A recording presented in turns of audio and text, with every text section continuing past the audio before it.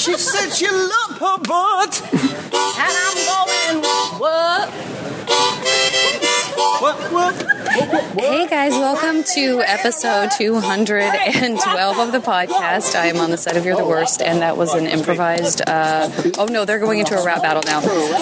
I don't have any shout outs because I'm recording this in advance because our wonderful Katie is actually going out of town, so I'll catch up on shout outs soon, but I'll leave you with whatever is happening again on You're the Worst. Racing and I will be lapping you. Yeah, Heather, you think you're such a laugh, but that is what you had, little girl, not what you had. Now entering Nerdist.com.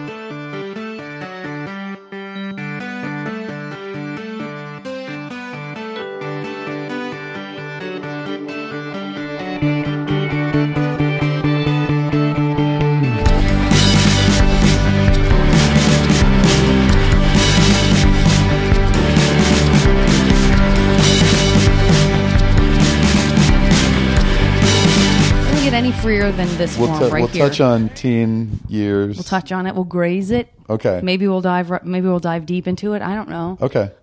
Listen. I'm not in charge. Let's see where it goes. The muse is in charge. The muse. Ew. The muse of conversation. Self-loathing. I summon the muse. I summon a teenage muse. She has braces and pimples, and she's wonderful. I can picture her. Yeah. Every time I do a show with you where there's music, and in this case, we did not even end up singing the song that we were going to sing at Outside Lands, I think about your baritone. I have a deep, dulcet baritone. And I thought to myself, I'm going to warn you in advance in a way I maybe have never warned any boy of summer that I will ask you to sing a snippet of Don Henley's Boys of Summer at the end of this podcast. Okay. So if we end up taking any kind of a break, and you need that time to refresh, it shan't be long. Oh no, I've already jumped ahead and laughed to myself about you singing. Okay. Because you're also like you're self-aware, earnest, knowing that we, as your friends, will be laughing. But there's nothing unbeautiful about it. Okay. It's your expression. It's just great. It's just great. I will sing it. Yeah. I already know the snippet I'm going to sing. Oh, okay, good. Oh, yeah. Wonderful. Did you sing when you or do you consider yourself a person who sings? I was not a singer growing up. The first time I really had to sing was in college in musical theater. Yeah. And I was in the Canterbury Tales, the musical. Let's take a quick pause so I can embrace that that's a thing. Which should not be a musical. It really, it's very 60s, and it's never revived for a reason. It's terrible. It's a terrible musical. What, does each character get to sing a little song? Like, yeah, do they sing it's a just song like the about knight their has a tale, and the wife of Bath has a tale, and oh my God. You know the Canterbury Tales. I'm not going to bore you with the various pilgrims who are on their way to Canterbury. You probably named the only two I could have named, but I'm sure if I... The best song in it was not a song that I got, but I Am All Ablaze was the big showstopper. Oh, my. And it was sung by one of the more flaming guys in our theater department. Perfection. I am all ablaze. Oh, God. Oh, I am all ablaze. With passion and ardor, I guess. It's and what you've described and the fact that it was very 60s, it does sound like someone was like, we need to inject the same kind of social significance that Hair has. I think it was very, I don't know if it was after Hair, but it was in that same kind of vein of like little rock musical, Canterbury Tales kind of vibe. I really missed out on that genre of musicals. The only thing I ever did that was from that world was like when I was in musical theater in 8th grade, we did like a sort of review show because it gave a ton of people stuff to do. And my teacher, Miss Williams, taught the beginning, intermediate, advanced dance classes and taught musical theater. Mm-hmm. So she had all of these different classes. It was a great idea. She had all of these different classes preparing different things. And I think it was called Sentimental. Yeah, it was called Sentimental Journey. Okay. And so we had performances of things from the 20s, 30s, 40s, 50s, 60s, 70s, and 80s. Oh. And so, you know, there would be like in the 80s, I remember I danced in Thriller, but I also, you know, sang something from the musical theater song outside. Yeah. We definitely had Cats. Age of Aquarius. Is Yeah. in the 60s. It's got to be. Did a dance to it. I don't remember singing it, so we must have been dancing to it in unitards. But not- and, not stripping bright nude. uniforms. Not stripping. God, what if she had? Our college had done hair a few years before I was there, and it was a big deal in conservative Virginia. Sure. That there was like one guy who was willing to get nude and run around, and that was it. Did everyone else wear like nude colored bodysuits or something? I wish. I mean, why do it? Why do it? We used to have backstage at Second City. There was a full-on anatomically correct female and male nude bodysuits. Really? That sometimes, if we were bored, we would just change into and walk around backstage. Why wouldn't you? Why wouldn't you? And also, why were they there? Well, because it's a sketch comedy theater, and probably somebody bought them for some sketch that probably never made it, like years ago. And then, like, all the remnants of previous cut sketches are just sitting around the graveyard theater. Of buried hopes. Yes. And body parts on as printed on And fabric. Fake dicks, yes. And fake dicks. So yeah, you avoided. I'm very self-conscious about Sing singing in high school. Were you doing theater and you just kind of said, "I'm not that guy"? I was in band. What did you play in band? I played alto sax in concert band and tenor sax in marching band. Oh, double up. Yeah, doubled up. You know, Wait, you played the lighter one sitting down and the heavier one standing. Yeah, I don't know why. I guess I thought that tenor would be more badass for marching band, maybe. I don't know. I wasn't particularly good at either one. Yeah. It's the same fingering, so you don't have to learn a new instrument, really. You just need to adjust to the size. And you have to, when you're holding it, you have to speak at a lower tone, which you also can do if you need to take it down further. My voice, by the way, changed when I was 13. Oh, yeah. Is that faster than most boys? Maybe that's typical, but I guess imagine me with this voice, but my head is half the size that it is now, but my ears and nose are the same size that they are now.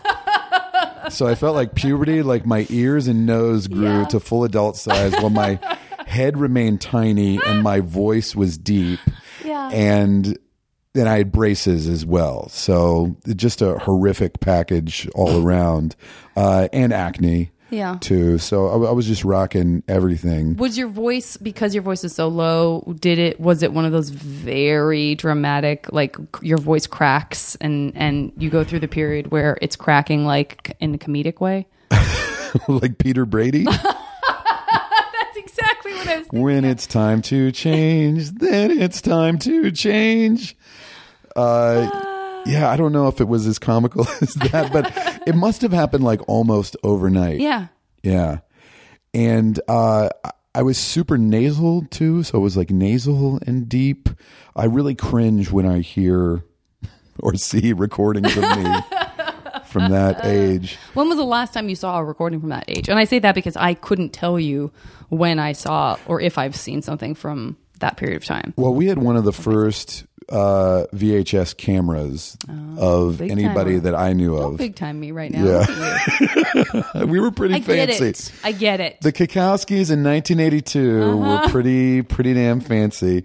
And this was something, it was practically the size of like a camera that a TV news crew would be carrying around. Yeah, that was a huge monster. You had to really be serious about we're going to capture these moments. First of all, it's got to be big enough to hold a VHS tape. That gives anyone any sense of that. For those of you who don't know how big that is, I don't know what to tell you. Two pieces of toast sitting side by side. It's about the size of two pieces of toast. Guess. Yeah. The thickness also of two and the layers thickness of toast. 2 pieces of toast. So 4 pieces of toast combined is about a VHS tape. I don't know what you're toasting, but let's just imagine a standard Wonder bread. Standard Wonder white bread. Yeah. Actually, now that I think about it, the tape was in like a portable VHS that my dad had to carry around, which was attached to a camera, which was attached to a battery. So there were three things. That is a huge undertaking. You needed to carry around just to film. And where was this? Was this Virginia, or you went to school in Virginia? Yeah. I grew up in Northern Virginia, DC suburbs. Gotcha. Because my dad worked for the government. All right. I can't divulge. You're not the only one. Exactly what he did. Is that true? No, he was. He was not CIA or anything like that. This exact joke might have been made before. I have a vague memory of someone whose parents worked in the government who lived in Northern Virginia, and me for 1 second thinking like, here we go. Yeah. And no, we're going to get into it. Yeah.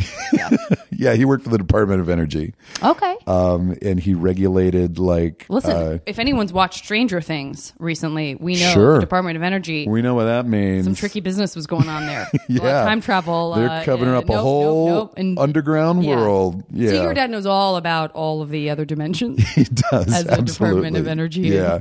You get a couple of beers in him and he will he'll spill his guts. Yeah. So, but he filmed everything.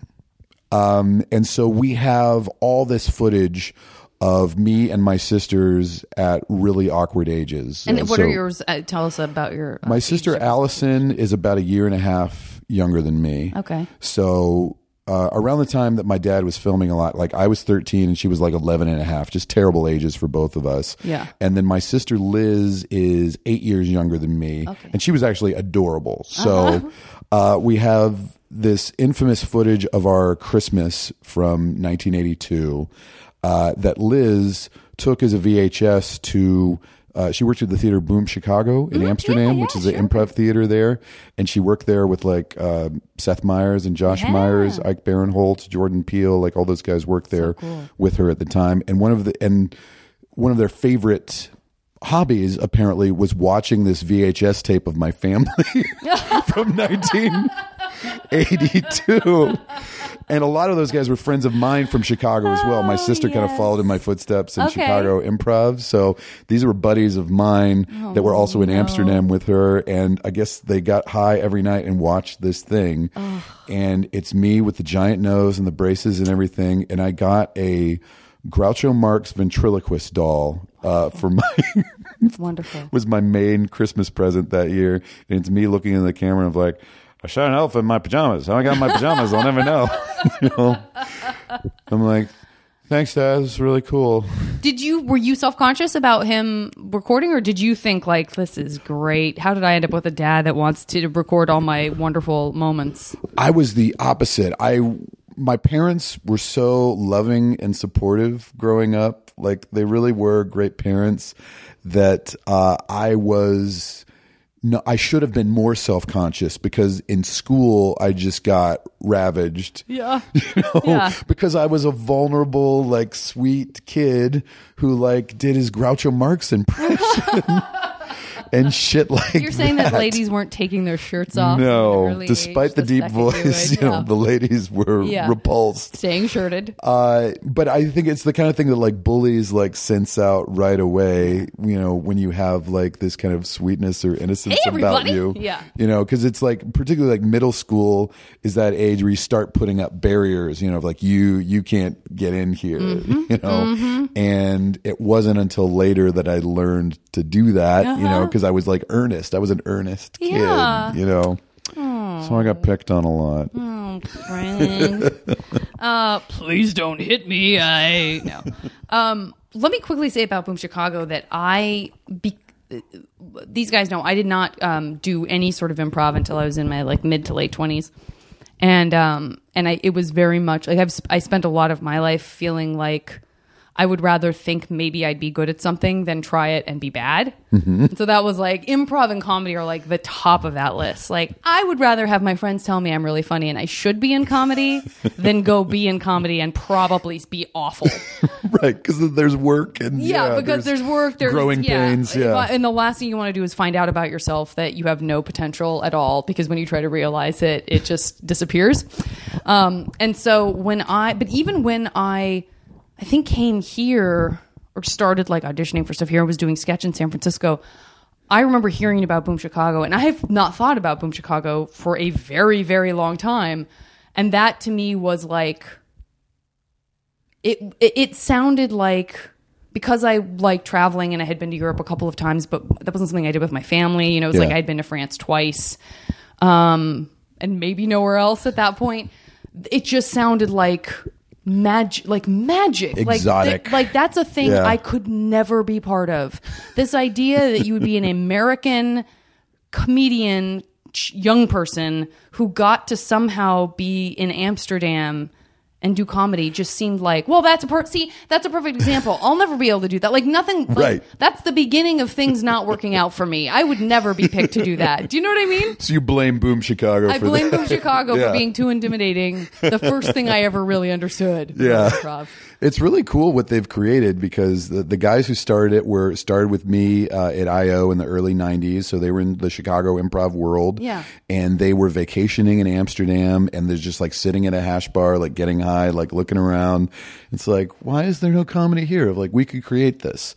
And the first few years, it was really just like renting out a space and flyering on the street. But by the end of the 90s, they had their own theater, which is like 200 plus seats. They have a restaurant. They have a training center. They do corporate work. And now it's been around for over 20 years and they've trained so many great people, like those people I mentioned before, you know? Yeah.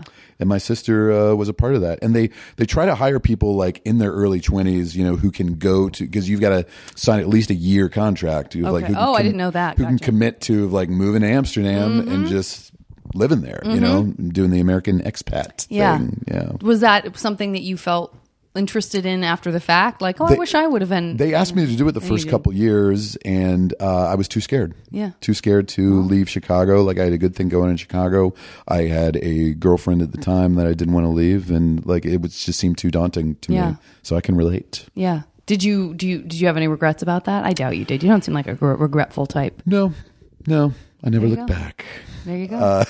We've got a surprise for you. You are moving to Amsterdam for What? 1 year. Janet, you didn't have to Everything do in that. your life is Sorry, going Carla. on hold. Carla will not be joining you. Oh, wow.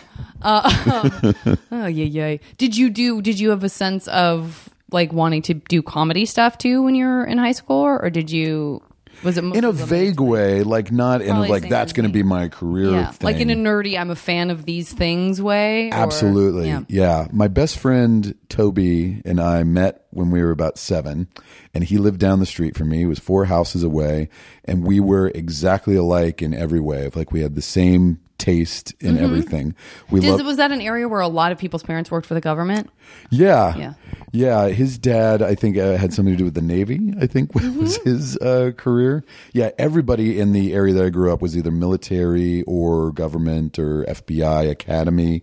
I grew up close to Quantico, where the FBI Academy from Silence of the Lambs is. There's also a Marine base there. So, yeah, and it's very transitive as a result. Like people are always moving in and out because, you know, they're getting transferred elsewhere, you know.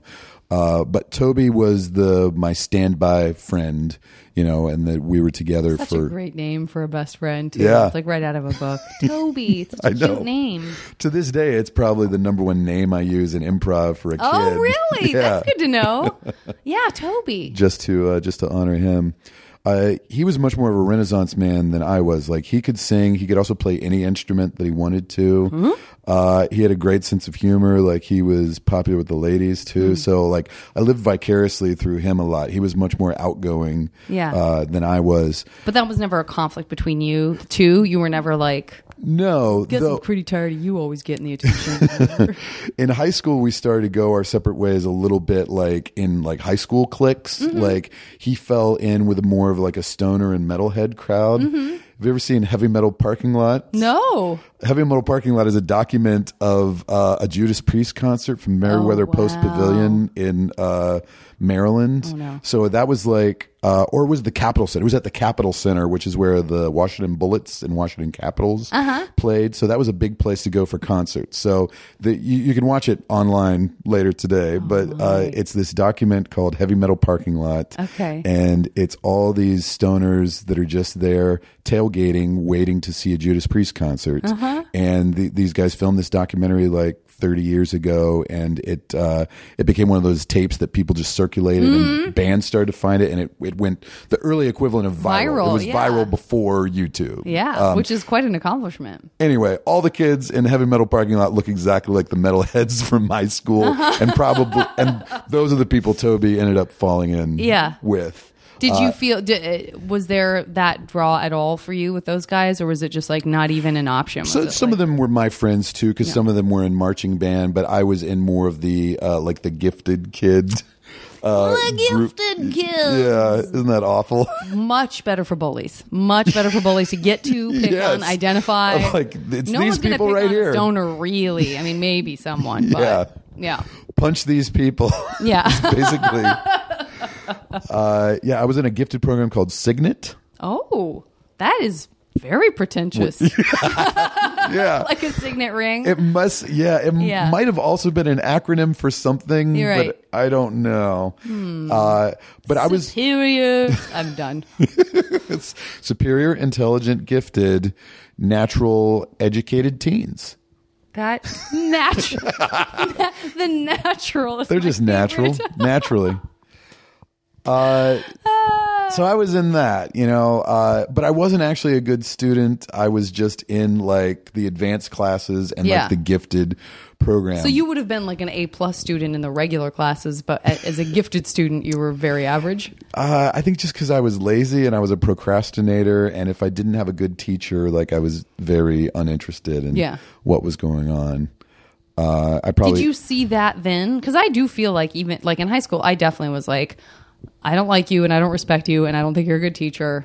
I will never be interested in anything you bring to the table versus like, oh, Captain, my captain. Like I definitely was. I don't think I was perceptive enough to know they were bad teachers. I think there was just a lot of bad teachers around, and they're just dealing even, I guess not all my classes were gifted because there were some losers in my classes too. dads. Now that I think about it, so of like that, they spend a lot of their time dealing with like discipline issues and stuff like that. And the more intelligent people don't get challenged as much. But my senior year, I had a bunch of great teachers. And then I finally got like 5 A's and a B my senior year, which was good enough to get me into college. Luckily. Yeah. Yeah. Did that, when you were younger, did you have I talked to some people on the podcast who really, fairly recently, I feel like people who were like, oh yeah, no, listen, I knew in order to get into this college, I had to do da da da da da da, and I was like, I had none of that. I had no idea. No, I had none of that. I didn't even really start thinking about it to my junior year.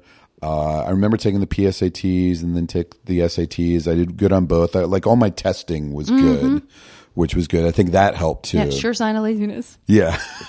I tested well, but my grades were not that great. But I would have loved to like take a year off like after high school. Yeah. But I also like didn't work, either. Yeah. Like I didn't have a job growing up. Was that something your parents didn't want? Like my dad did not want me to have a job in high school. They never really didn't have any money, but he was like, this is not the time.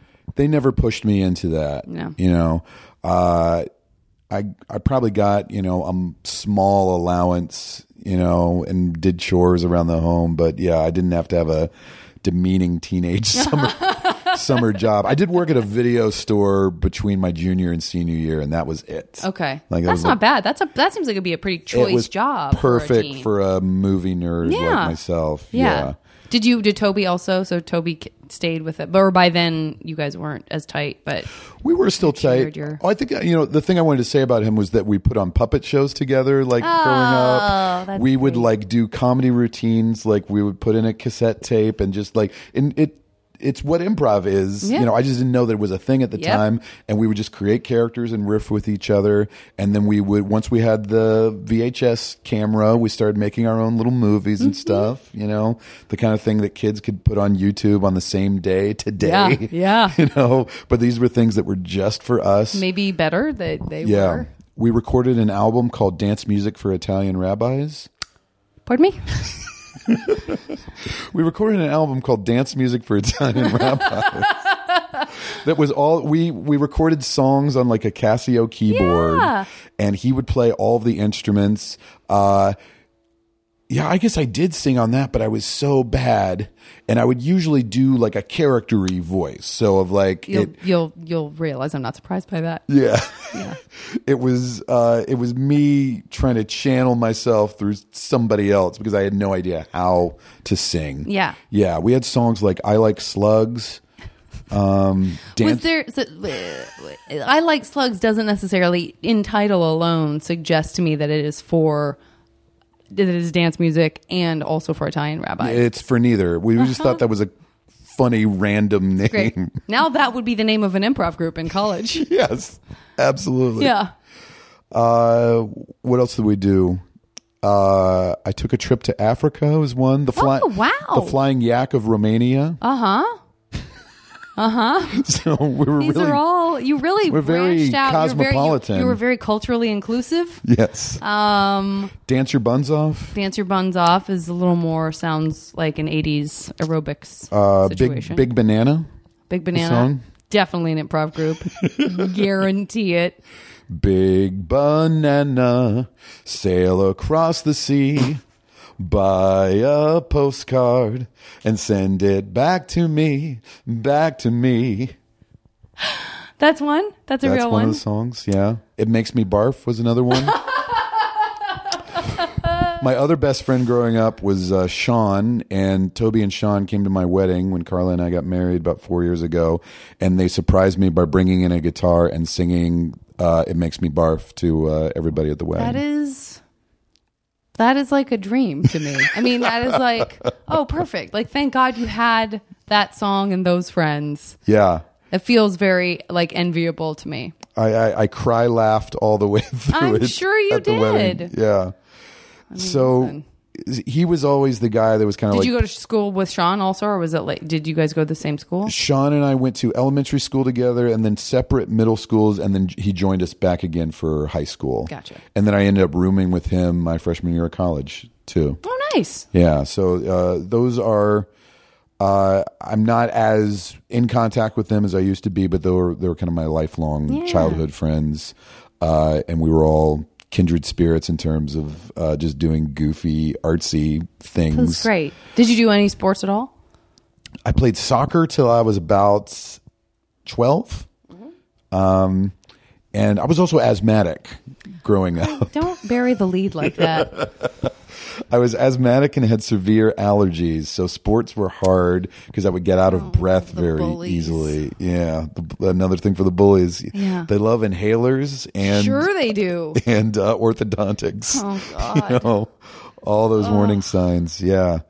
And I had asthma attacks fairly often. That's until, really scary. Until I mean, my mid-teens. I had one friend that I can think of who had asthma, and to this day, it remains one of those afflictions that I know is manageable and common. Yeah. But the idea of not being able to breathe remains terrifying to me. Like, oh, that's a really scary feeling, particularly for a child. And then when you're stressed, then it only exacerbates it. Yeah. You know. Yeah, it was really scary. And to this day, I do not drink coffee. I never acquired a taste for it, but if you're armchair Sigmund Freud, it's partially because when I was having an asthma attack and we didn't have an inhaler handy, my parents would give me coffee to drink. Oh, really? Because the caffeine gets your heart pumping. Yeah. And opens up the passages again. Interesting. And it so really, it's medicine, basically. It really does for you. work. Yeah. But I think I associate those asthma attacks with coffee. I'm sure you do. That is absolutely why I do not drink it to this day. I don't know why you would. Would they just if it was an emergency, would they be like, do you take 2 lumps, or would you like some cream, or would they just like give you black coffee and you would have to drink it? Yeah, no, because that really is. I mean, that's a terrible taste. Even They as an made me adult for chug many it. of us. Yeah. I remember just having asthma attacks in the middle of the night, like waking my parents up at 2 a.m., 3 a.m., that's so scary. and sitting up with them as they, gave me medicine or, coffee or whatever. And then you've just had caffeine, so you're then up all night. Up all night. So you can't go back to all sleep, night. Did you read comic books and stuff?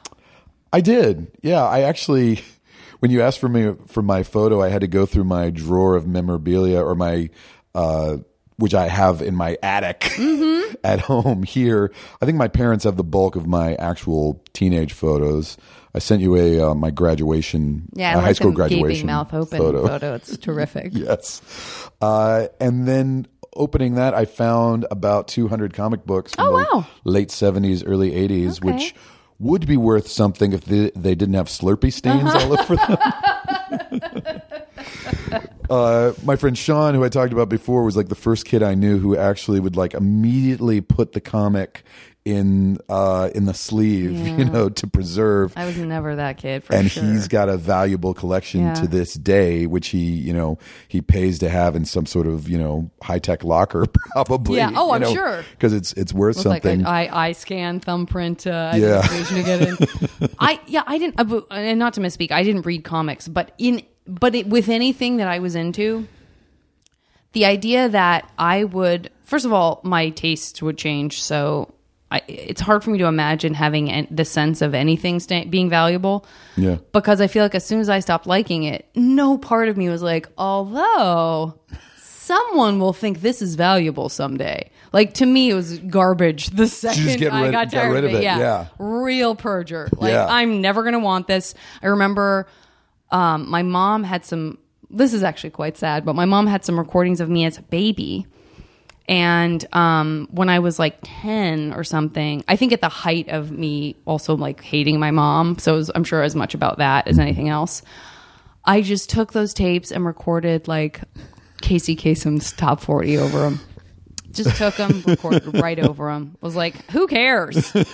And now I hate that child. Now I'm like, my baby recordings of like me making up like songs and stories in the bathtub and stuff that my mom like. Isn't that terrible? You have no sense of time or history as a kid. It's like, it's all about, this is what I'm doing right now. Yeah. But the idea of being a collector on some level, just that with the idea of longevity, that was totally foreign to me. And I have friends who did the same thing. And I just go, how did you know? I could barely think about the next day. It's strange. I definitely had like that full set of Star Wars action figures, the original set, that are like worth hundreds of dollars, if not thousands today. And they all, eventually like you lose the lightsaber and the, pistol and the cape falls off and then an arm falls off. Yeah, because I played with them. Yeah. Like a kid. Yeah. And then when I was done with stuff like that, I couldn't wait to get rid of it. Could not wait. The Casey Kasem Top 40 was big for me, too. I don't know if you've talked about that with a lot of people. I haven't really, to be honest with you. I've barely talked about it at all. What was I doing? I needed to record it. After I heard it, I needed to listen to it again. I guess I want to hear the songs. I didn't tape it every week, but I did listen to it every week. Yeah. And I would write down the top 40, and I would keep my own list. Oh, that's great. And then I would write like up 2 notches. Like I would put an asterisk next to the debuts, And I use this term with utter respect, and I know it gets overused, but that the tendency to kind of become obsessed with lists like that can potentially be slightly spectrum, to sort of have this like need to categorize, and it might come from the same place. Like I think I went through pockets like that where I was very interested in recording time passing, right, in a way that I guess I wasn't acknowledging. It wasn't like about mortality or anything like that, but there was like some need to have order in my life. And somehow someone else's list became important for me to be very familiar with. Yeah. Do you know what I mean? I don't know where I am on the spectrum. I'm somewhere there, you know, on the high functioning end, but I know that feeling of just wanting order. And I think that's how I got my obsession with lists like that early, which I'm excited that you have now turned into something. It's now going to be a podcast, so like, I'm turning into something hopefully productive. Yeah. My wife Carla and I are doing a podcast called Craig's List, where I make her watch my 100 favorite movies in sequential order. So what a no-brainer, great idea. So far, we've recorded 100 through 97. Okay, all right. And the first one's out already. So what's the first movie? The first one was Federico Fellini's La Dolce Vita. Okay, that's 100. And has that list changed? Oh yeah, over time. I mean, is that a tough process for you to bump somebody and move things around? And it is. Does something move around for you? Like, this was 70. You know what? I just watched it again. It's 34. Yes. It does? Yes, absolutely. That's exactly how it works. Boy, for some reason, that seems like it's a lot to keep track of, to even shift things around and sort of know. And people are completely confounded by it. People... I discovered that everybody's brain does not work the way that mine does. People are like, oh, I have no idea. I guess I like Waiting for Guffman, you know. Right. And like I can watch that movie a lot. Do you have the top 100? Have you looked at that list now because you've managed it for so many years? Because this is something you started in high school, right? Yeah. Is that something that it kind of lives in your brain, 100 things living in your brain with some level of comfort? Or can you conjure 20 of the 100 off the top of your head?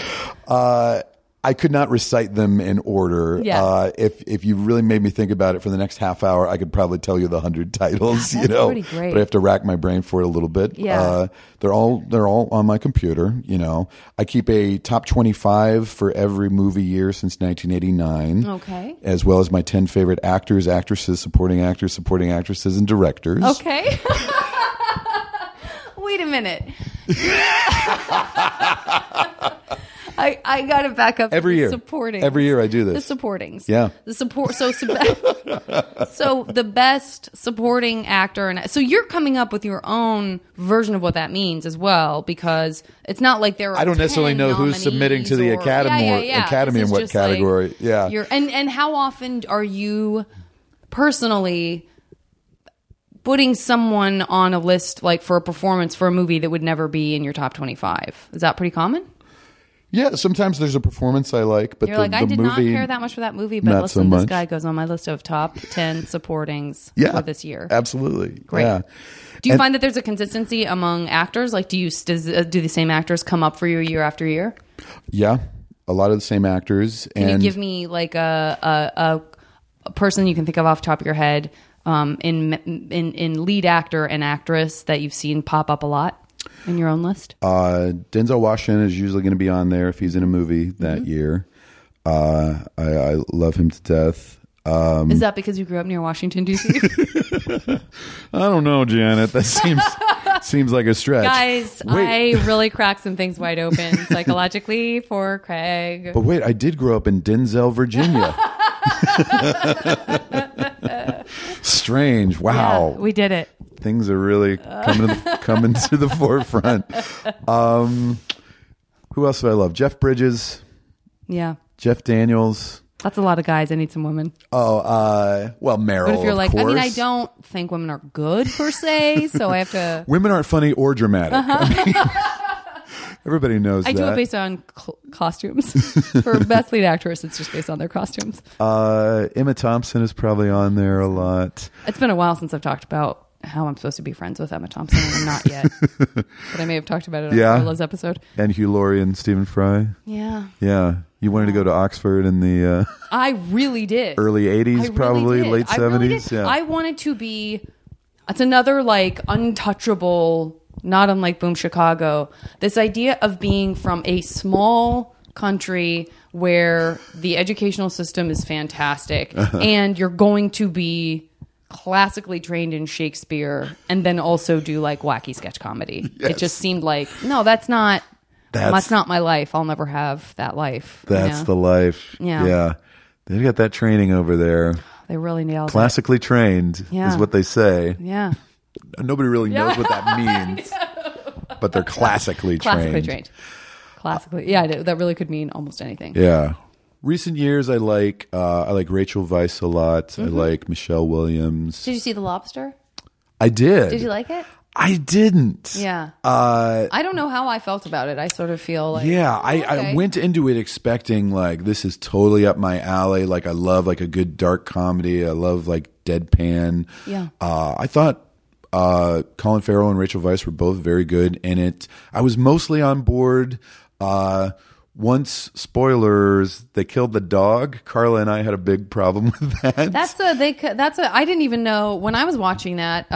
Brandon said that's on doesthedogdie.com, and I was like, I've never felt more sure that this is a thing everyone knows about except me. Once again, because I'm never online. Yeah. In a way that would facilitate me knowing that. I hesitate to say that because I obviously like tweet and I'm on Facebook, but like I never look at anyone else's feed. I just go on there real quick to be like, I got to say this one thing. I got to get in, get out, or I'll be on here forever kind of thing. So I didn't know that was a thing. And I now know that's something that's that dog thing. Lovers wondering if there's a trigger. Yeah, there's just like a list. Somebody is very consciously keeping a list of whether a dog and maybe an animal of any kind is killed, and that will be like a deal breaker for a lot of people. Yeah. Yeah, I wanted to like The Lobster more than I did. I think it is still worth watching because it's so unique, you know, and like that filmmaker has such a unique voice. Mm-hmm. He did Dogtooth as well, which is another movie I found interesting but didn't like that much. It's the same kind of like, and I'm trying to remember.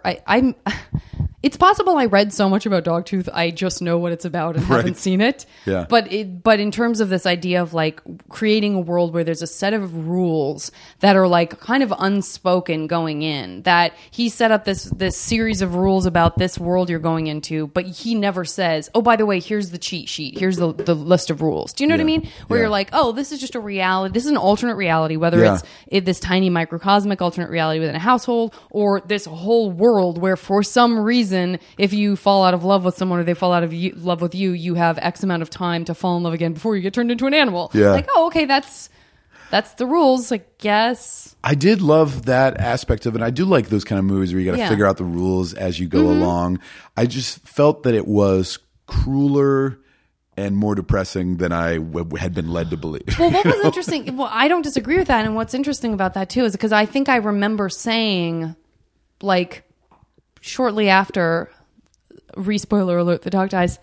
Guys, it's not a major plot point, but it is, I think, a good representation of what doesn't maybe work about the movie for some people, because I agree. Was like, there wasn't a big enough difference between the character that did that and every other character. Right. It was like, wouldn't any of them like, they just all started to seem like, well, everyone in this is a sociopath, so I guess I'm not really that surprised. Yeah. I don't know. And because everybody's kind of in that vein of disaffected and, deadpan, which is just that filmmaker's style, you don't really care that much about anything. So, like, the ideas better be damn clever in order to support it when you're not going to be able to care about a character. What do you think, if you can, what do you think is a good example of, like, sort of all of those things working well together and creating a great movie? I know I'm really putting a lot of pressure on you right now. It's almost like I'm playing this MASH game before we're playing the MASH game. So, but, what can I say? You tickled part of my brain. A movie with an alternate reality where the rules for that world people made that comparison with, like, set up. Eternal Sunshine, for example. But that's sort of like the world is normal, but this one thing exists that makes it not normal. Yeah. If you make that choice, opposed to like Brazil or some other. Yeah, those are both great examples. I think Eternal Sunshine, like, is that movie where it just works. Yeah. Like, the world that they set up works. I really love Michel Gondry. I like The Science of Sleep is another movie that I like a lot. Yeah. By him. I like Spike Jonze, and Charlie Kaufman. All of those guys make movies in their own very particular vein, but I think they give you enough resources to like, okay, I can figure out this world. And then, for example, like, Kate Winslet is so appealing in that movie too, that you can buy into, of like, she's that girl you fall in love with that would be worth forgetting about and then falling in love with all over again, Absolutely. So, of like, the fact that you care about the characters a little more, I think, makes the difference. That's a giant difference, right? I mean, that is, I would have, if having read all of those the comparisons where that seems to be the one that gets called up the most, that is a glaring difference that you should not see this movie expecting a feeling like you get from Eternal Sunshine, because that one is all heart. You know what I mean? I mean, it is really wearing its heart on its sleeve, and all of the characters in that are very raw on some level, whether or not it's Jim Carrey and Kate Winslet or, Kristen Dunst or whoever it is that I'm thinking of who does a great job. Right. And Mark Ruffalo's in it too? No. Yes. Whoever there are the people that are kind of inside administering to him. Yeah. All are great. Yeah. And I should point out that, like, Charlie Kaufman does not work for me as well when he directs his own stuff, because I did not care for Synecdoche or Anomalisa. I haven't seen Anomalisa because my brain wiped clean Synecdoche or whatever. It just wiped it clean. I have, like, no memory of it. You don't need to see it again, trust me, because I did watch it a second time. Because I was convinced I had missed something the first time around. And I also, like, went through a Philip Seymour Hoffman binge after his death. Sure. Because I wanted to revisit as many of his great performances as possible. And Kaufman, without the whimsy of Gondry or Spike Jonze, is too bleak. And it's because, like, Michel Gondry and Spike Jonze just have so much amusement with how, whether it's serious or whether it's funny, they bring a lot of life to the way they shoot things. I think that's how I feel too about Noah Baumbach. Like he needs somebody who really believes in like magic and hope. Yes. To balance out Wes Anderson. Exactly. Yes. Exactly right. Oddly enough, the podcast I just recorded earlier today with Carla was Squid and the Whale, and Noah Baumbach movie. Oh, there you go. So, yeah, that one will be It's on coming your out. top 100 though, so It's number 98. Yeah, that was I think it's brilliant. I've seen it once. I remember it very, very well, and I saw it maybe in the theater, if not shortly thereafter. But it was one that I was like, I probably won't ever see this again. And it reminded me a lot of like how I processed what my parents' relationship was as a child and that kind of thing. And I was like, nope, that's all. It all just got right in there. Like flicked a button, pressed a bunch of familiar buttons. And I was like, well done, everybody. I'm not going to watch you again. Yeah. It brought up those exact things for Carla because her parents divorced at about the same age as the younger kid in this movie. And it's funny, but it's pretty bleak too. But then again, like I love The Ice Storm, which is a very bleak movie. Yeah. Love it. Yeah, I love that movie. Not on the top 100. Not on the top 100. But very good movie. That's definitely in my top 100. Okay. I feel like I could. I wonder what I would squeeze onto the. Obviously, squeeze on, but now I'm worried I don't have a top 100. I feel I have.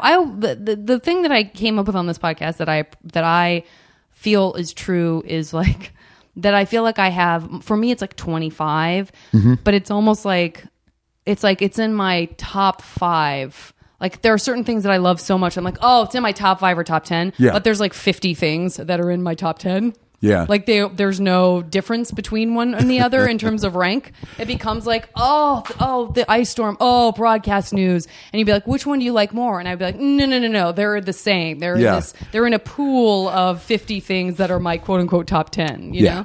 Depends how I'm feeling that day or whatever. Yeah. Which I've seen more recently.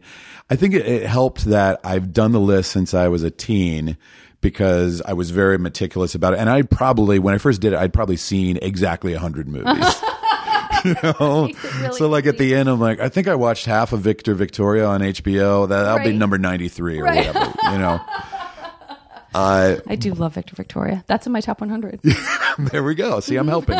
You really are. But a lot of the movies that were on the original list 30 years ago are still there today. Yeah. Of course. Do you feel like there's a balance of classics and modern? Do you feel, and is that something you pay attention to? Do you kind of look at it like, I don't have that many comedies on here, but I do have a lot, I don't deliberately try to create variety. Yeah. And it really is. And how's the racial representation? I know you love Denzel. Yeah, there's some Denzel in there, I'm sure. Maybe. I don't know. I'm calling back my episode with your wife, which I reference all the time because we had I was one of my favorite discussions I've had on the podcast because it was uncomfortable. It was two white women talking about, how gender and race is represented in comedy. And I really got a lot out of it. So I still think about it because she really made me think, and hopefully vice versa. But I remember seeing Do the Right Thing in an all-black theater in Charlotte, North Carolina, the day it came out. Oh, yeah. And me and my buddy were probably the only two white people in the theater, and that was real interesting to see that experience from the other side. Yeah. And that and Malcolm X, I think, are Spike Lee's best movies. Mm-hmm. Neither one's in the top 100, but... Sorry, Spike. Spike, could you come in here, please? Yeah, I want you to say it to his face. I probably need some more representation in there. Well, it's hard because that's a thing too that I don't think, when you're a teenager. Listen, let me clarify.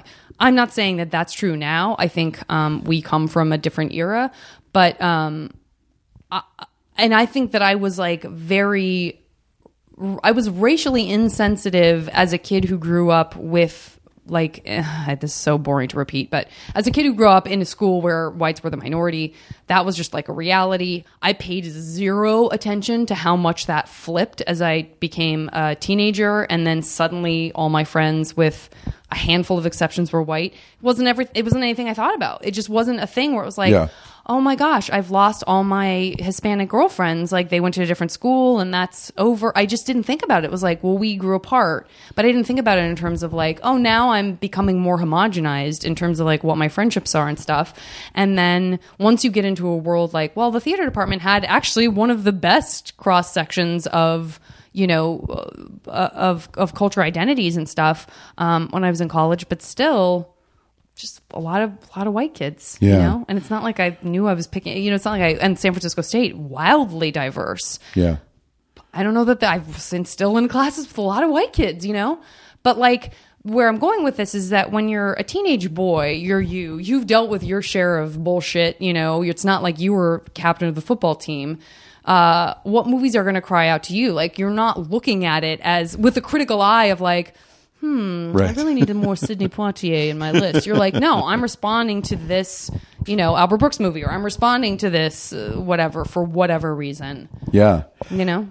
I think as I went through college, there were some good like white guilt movies on there, like Driving Miss Daisy and Glory, you know, like, well, Glory I think is pretty revered. Driving Miss Daisy is a little more embarrassing. It's certainly not on the list now, but I think Morgan Freeman is really wonderful in it. But I think the reason that I had that on the list at the time was that Miss Daisy reminded me of my racist grandmother. Oh, well, there you go. There you go. Who was a very difficult woman to get along with, and definitely grew up in the segregated South. And, you know, that was her on screen, so it did kind of ring with authenticity. Absolutely. You know? So we've now outed your grandmother as a terrible, terrible racist. No, I just want to make sure to get that out there. I remember you emailing me. You said, "Please, if there's one thing we touch on, please make sure that it's that." It was a priority, and I'm glad it's there. Character. Yeah. Boy, talk about an adorable woman. That Jessica Tandy. Fried cream tomatoes, everybody. Okay, listen, I am going to get into this MASH game for reals. Let's do it. And we're kind of already there. We've hinted at How can I not go right into the you can disappear into the world of 3 movies that you're not reliving the plot of the movie, you're just going in and hanging out in that world, whatever that, you're hanging out with the characters, you're just, you know, living in that. Oh, okay. 3. Well, Time Bandits. Great. I want to, which is kind of a cheat in the way because then I can go through any wormhole. That's 100% and go through any place in time. I think it'd be a cheat to do 3 Terry Gilliam movies, so I think Time Bandits will probably stand in as the representation. That, but for just production design and just like the look of that world, absolutely. Well, I gotta say Star Wars. Great. I mean, to be 7 years old in 1977 when that movie came out, you know, my friend Sean, who I referred to before, he used to always say, Star Wars is the most important event of my life. He's not alone. And he meant it, yeah. And there's a lot of people of that era. Like, I can't overstate, like, how important culturally that was for that exact age that I am. For me, I guess that was Tron, although I was not a video game player. So I don't, like, I can't say, like, oh, well, because I was such a video game nerd. It was more like, oh, finally I understand video games. There are just people inside the games living their lives with feelings. Like, it needed to become personal to me instead of a lot of, like, zeros and ones. But like, for me, I think, what I remember about the Star Wars series is I'm a little bit younger, so for me, Return of the Jedi, which is very true for a lot of people, and that's why, like, people my age defend Return of the Jedi. Like, hey, hold on, it was a very meaningful movie. The Ewoks are amazing. Was them on the, like, hover racers on Endor in the forest? I would get my face as close to the screen as I could to pretend this is pre-Star Tours, which then was, like, the biggest thing in the world once it came out. Because the way they shot it, it was like, if I just am close enough and I'm moving along with, like, how the camera's moving, I feel like I'm there. I'm pretty, like, it's the closest I'll get to feeling like I'm doing that activity, you know? Oh, such a big deal. Though now that I think about living in the world of Star Wars, it's like, well, what are your options? You can live on a desert planet. can live on an ice planet. But you could live on live in a Millennium swamp Falcon planet with Han and yeah, Chewie but it's an and old just have beat up adventures. spacecraft. It's not state of the art. I guess I'm just thinking of the cantina. I want to live in the There you cantina go. with all those creatures. It's your MASH future. You can absolutely live in the cantina. And I'll throw in the Yeah. world of Willy Wonka and the Chocolate Factory Thank too, you. because Brilliant. I just want to be in Willy Wonka's Chocolate Factory and drink that shitty chocolate river. Yeah. I won't fall in like Augustus did, but No, you know. the chocolate river was never interesting to me, although I did love hot chocolate. But I just said, on someone else's podcast or on a live show that who was saying like people? It's like I can't remember what it was, but it was someone talking about characters who make food seem really good. I think. You know what? It was. I think it was just maybe on set. Okay. You're the worst. That's exactly what it was. Heather was talking about how someone I don't know. Someone's going to be like, no, it was on a podcast. Because that's a hard thing to do. Is to talking about eat making on something camera. look really good. Yeah. And how like, this person always made this steak look really good. And someone else said, that's how I feel about this person eating this thing. And I said, for me, it's scooping off that mushroom, the like whipped cream of the mushroom. Yes. Like, I assumed it was like frosting, like Yes. straight up vanilla frosting off that mushroom and eating it. That's just like, and then knocking the things off the trees that were like M&Ms, because who doesn't want that world of pure imagination moment where the door opens and you just go yeah. into the factory of like Yeah. still filled with wonder to this day. That's how we all want to imagine candy being made, and I guarantee you it's the opposite. Yes. It's somebody being like, "We got another roach leg in this bag of M&Ms." It's terrible. Okay, Willy Wonka, fabulous. I'm going to continue with the movie theme and say 3 characters from movies that are like your buddy. Like you can call that person up whenever you want to hang out. It can be an animal, it can be, an alien, whatever you want. And you guys hang out and do whatever. Oh, sure. Well, Indiana Jones is an old buddy of mine. Wonderful. He's usually off, looking for artifacts around the world. Sure. He doesn't have a Busy lot. Doesn't have a lot of time for me. He's not a Yeah. giving friend, but But when he's on, baby. when he's on, he's Yeah. on. I mean, it's just literally every 10 minutes is a cliffhanger with this That's guy. right. That's right. So it's That's so right. exciting, Yeah. and he can withstand anything, submarines never submerge, No, all you need to do is get in a refrigerator and you That's won't die right. from the Holocaust. That's right. That's right. And just have a grim determination with a slight twinkle in your eye about everything that happens to you, and you'll be fine. Great. Indiana Jones. Who else? How about either Inigo Montoya or Wesley from The Princess Bride. Great. Either which one? Either of those swashbuckling characters. All right, I'll put them in as a pair. Yeah, we'll put them in as a pair. I just love that movie to death, and great one. we'll be talking about it much later on the Craigslist podcast. Okay, good. Very deep into that podcast. Very good to so know. Spoiler there. I guess I'm going for like these adventurous. You really are. Scoundrel. You are. Types, You are. I almost want to say Han Solo for the third, but I Yeah. feel like that's a cheat since I've already covered up to you. Harrison Ford. Who else is my buddy?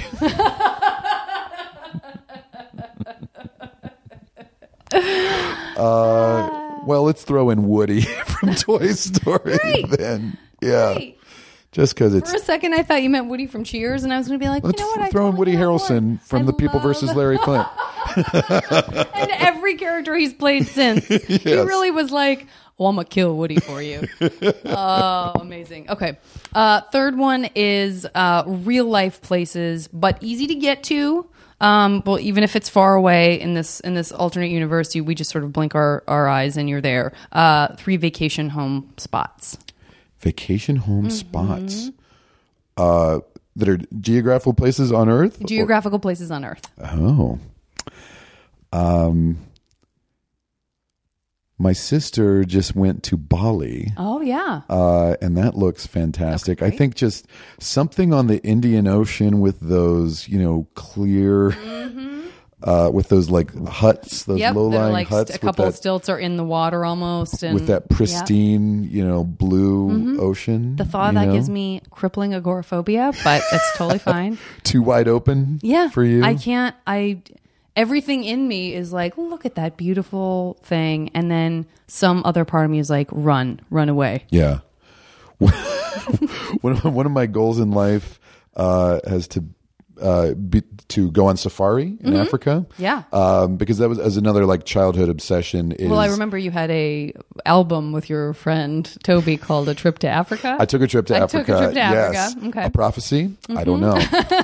I have been to Africa, but it was Morocco, so it's like it's not like. I see. It's not that like, sounds good to me, Morocco. That was cool. Yeah, but you didn't feel like you went. You were not looking at lions. It's not the archetypal like looking Correct. out at the savannas. That's right. Of like oh, that looks like that lion's going to get that antelope. That's right. That's right. So I'll say like South Africa or Tanzania.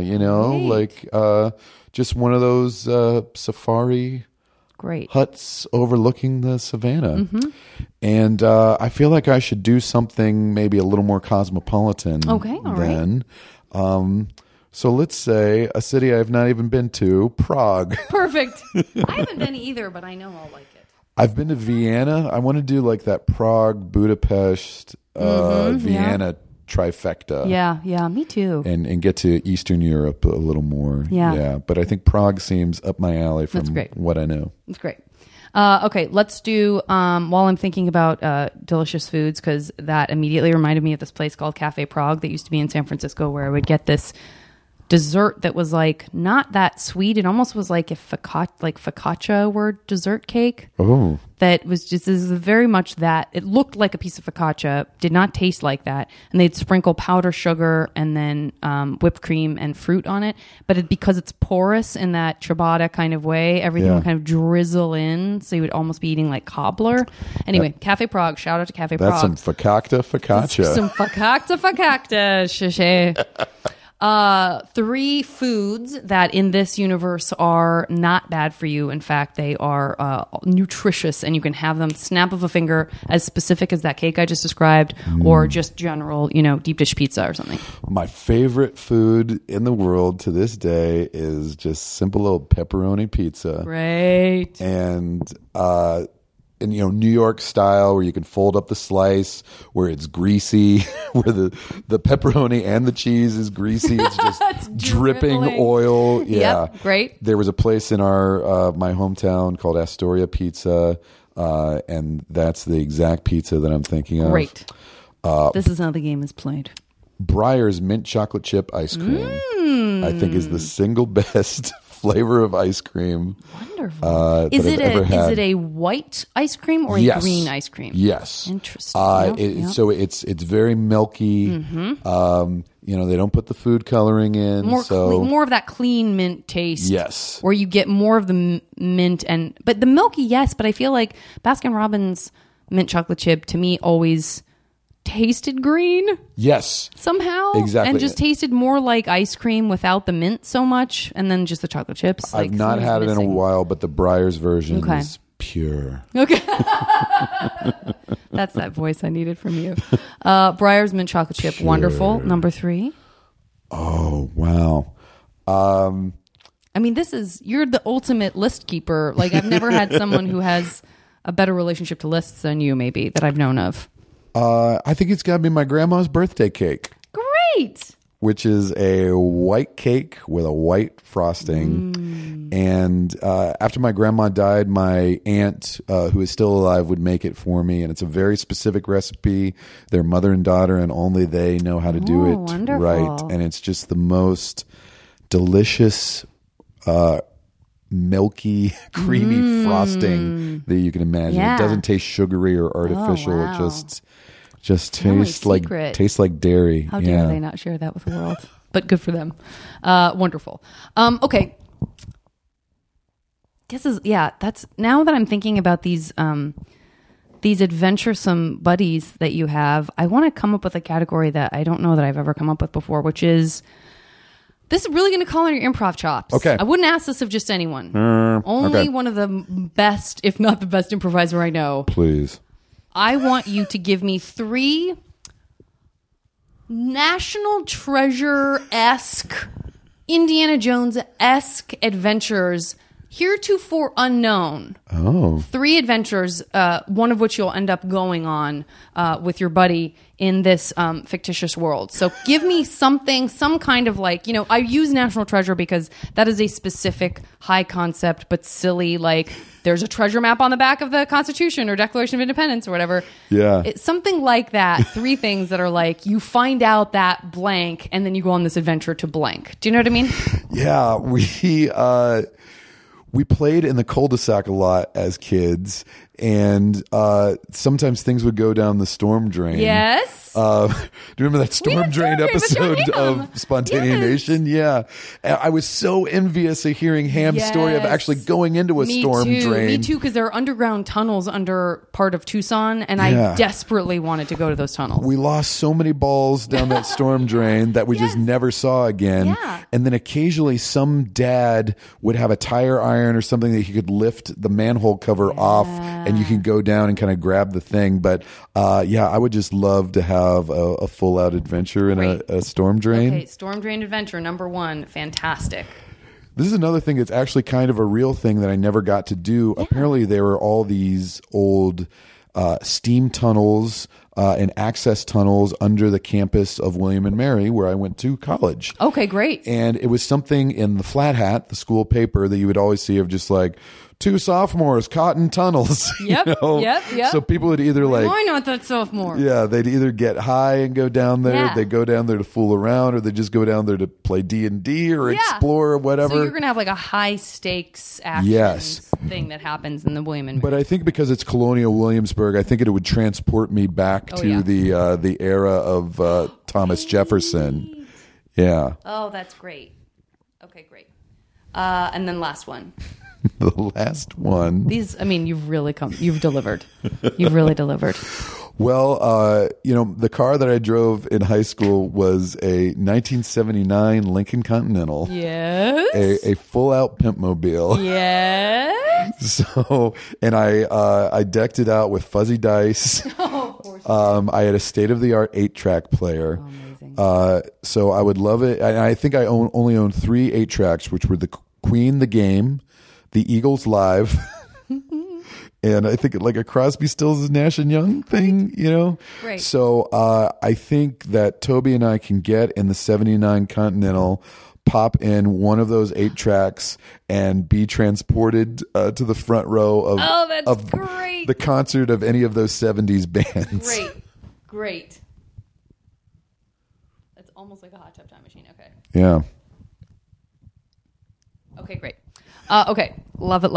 Pimp Mobile Time Machine. Yeah, wonderful. Pimp Mobile Time. This really helps with my my pitching technique, I think. Doesn't it? You're really getting some great log lines right now. Fantastic. All right, listen. I got to rip this Band-Aid off of my own heart, which is I love your wife. Just a fantastic person. Now, in this MASH game, I do need you to pick 3 people. Okay. They can be characters from film or literature, from any era. Can be, Catherine Deneuve, circa blank. Can be Natalie Portman, circa blank. It's not creepy. It can be because it's an old crush. You know what I'm saying? Yes. It's nothing is off limits. Please don't pick a child. I wasn't going to, but now... Shirley Temple.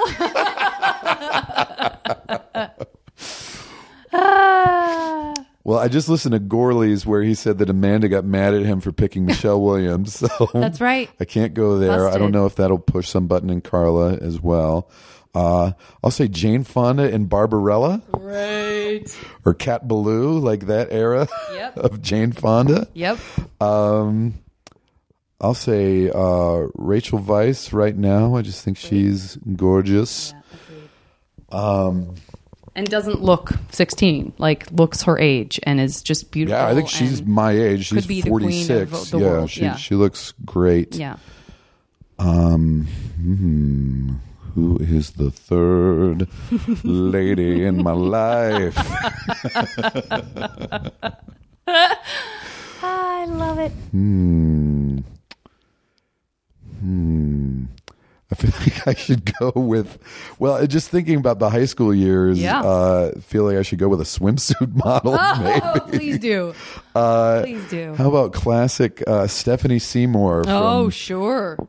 From Who did she end up with? Well, she was with Axl Rose for a while because she's in all those Guns N' Roses videos. Which one was Rick Ocasek? Rick Ocasek married Paulina Poroskova. I always kind of She's a good one too. Yeah. Definitely like the ladies from that era, Carol Alt, Kathy Ireland, like Elle McPherson? Elle McPherson, sure, absolutely. We'll pick Stephanie Seymour, right? Yeah, we'll pick Stephanie Seymour circa 92. Great. Those are my swimsuit jam ladies. Wonderful. Okay. Next category will be let's do I'm just staying with movie stuff.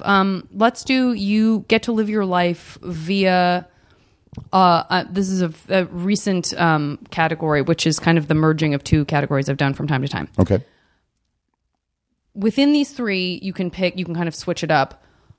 Your life kind of through the director's eye or composer's ear of a film. So like Cackowski via Martin Scorsese, or Cackowski accompanied by John Williams, or Ennio Morricone, or the Eagles. You know, it could just be that your life soundtrack is, you know, Paula Abdul. I don't care.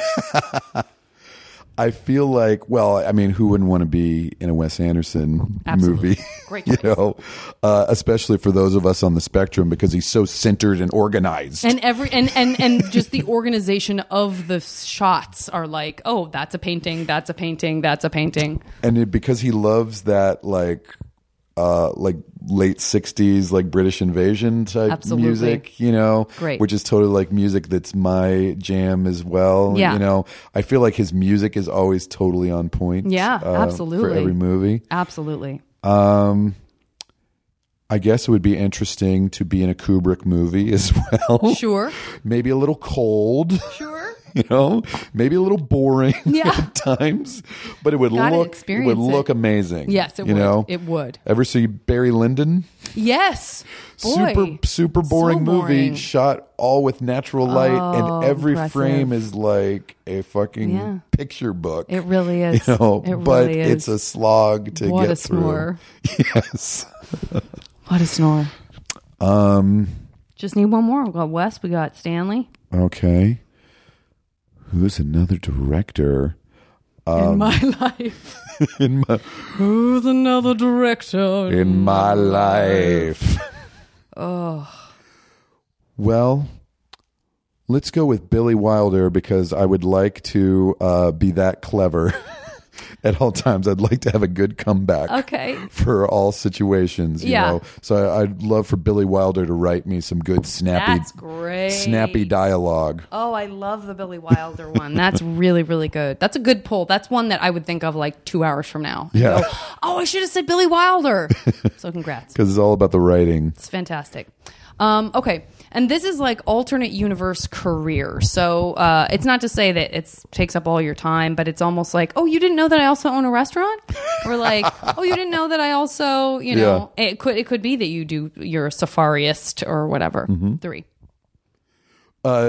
Imaginary things or 3 amazing things that I really do? No, it will be in this world anything that you think is maybe unlikely for you to pursue as a second career. I'd love to be a play-by-play sports announcer.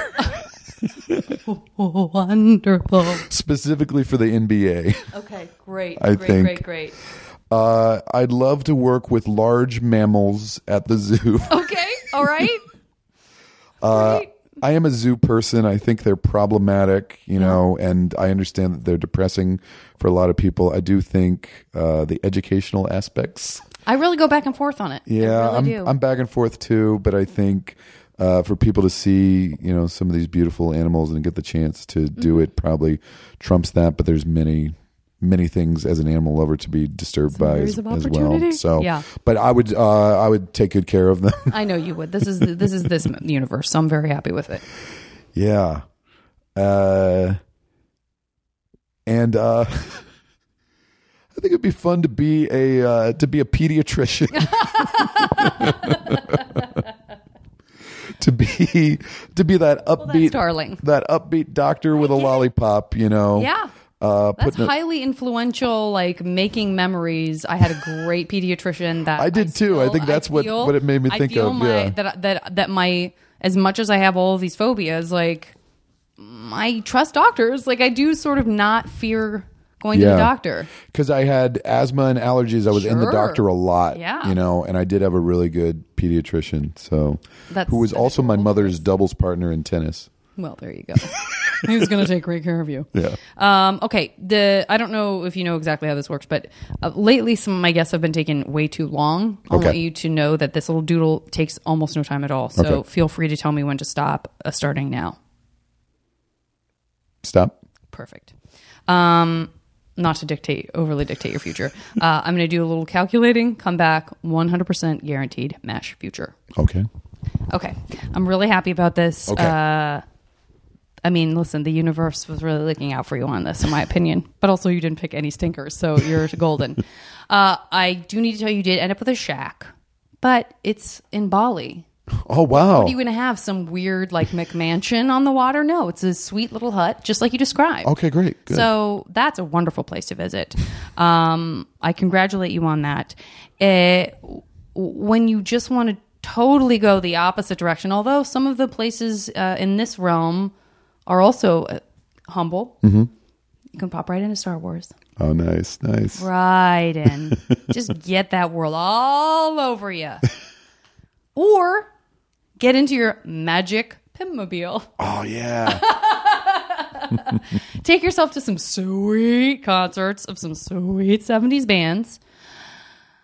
Or go to your other job as a play-by-play announcer for the NBA. All of these things are wildly impressive to your very good buddies, Wesley and Inigo Montoya. Yes. Who are always going to have your back. They're also going to be sharing your unlimited supply of Astoria, New York. I mean, Astoria pizza. I think of that as being New York. Yes. Of Astoria's New York style pepperoni pizza covered in grease. I want you to share all of those things. You don't have to share your friends. Yeah. With your companion, Rachel Weisz. Oh, yeah. Inside of your version of your life as told by Wes Anderson. Love it. Oh, man. Yeah, buddy. That is... Nailed it. That is ideal. Nailed it. So the podcast is called Craigslist. Yeah. You are a frequent participator on Spontaneanation. You are well known for your many television appearances, including Drunk History.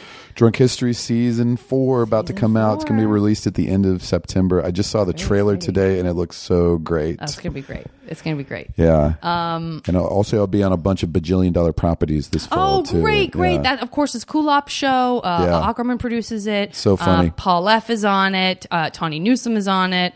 A bunch of really great, funny people are on it. And it's on C, so check it out. It's great to know that you did it, too. I love that. And then on Twitter, people can also find out. At Cackowski on Twitter. At Cackowski, guys. Very simple. And the only thing that's left is for you to play us out with just a snippet of Don Henley's Boys of Summer. Out on the road today, I saw a deadhead sticker on a Cadillac. Said, don't look back. You can never look back. I thought I knew what love was. What did I know? If thought is some potato, if hell let it go. Thank you very much. The scatting was... I know some of the lyrics. Sublime. I'm so glad you didn't know all of the lyrics. Yeah. Deadhead sticker in the Cadillac. So I mean, everyone remembers that. For being my boy of summer, Craig Cackowski, you're wonderful. Guys, please make sure to follow him and follow his wonderful doings. And I'll talk to you next time on the podcast.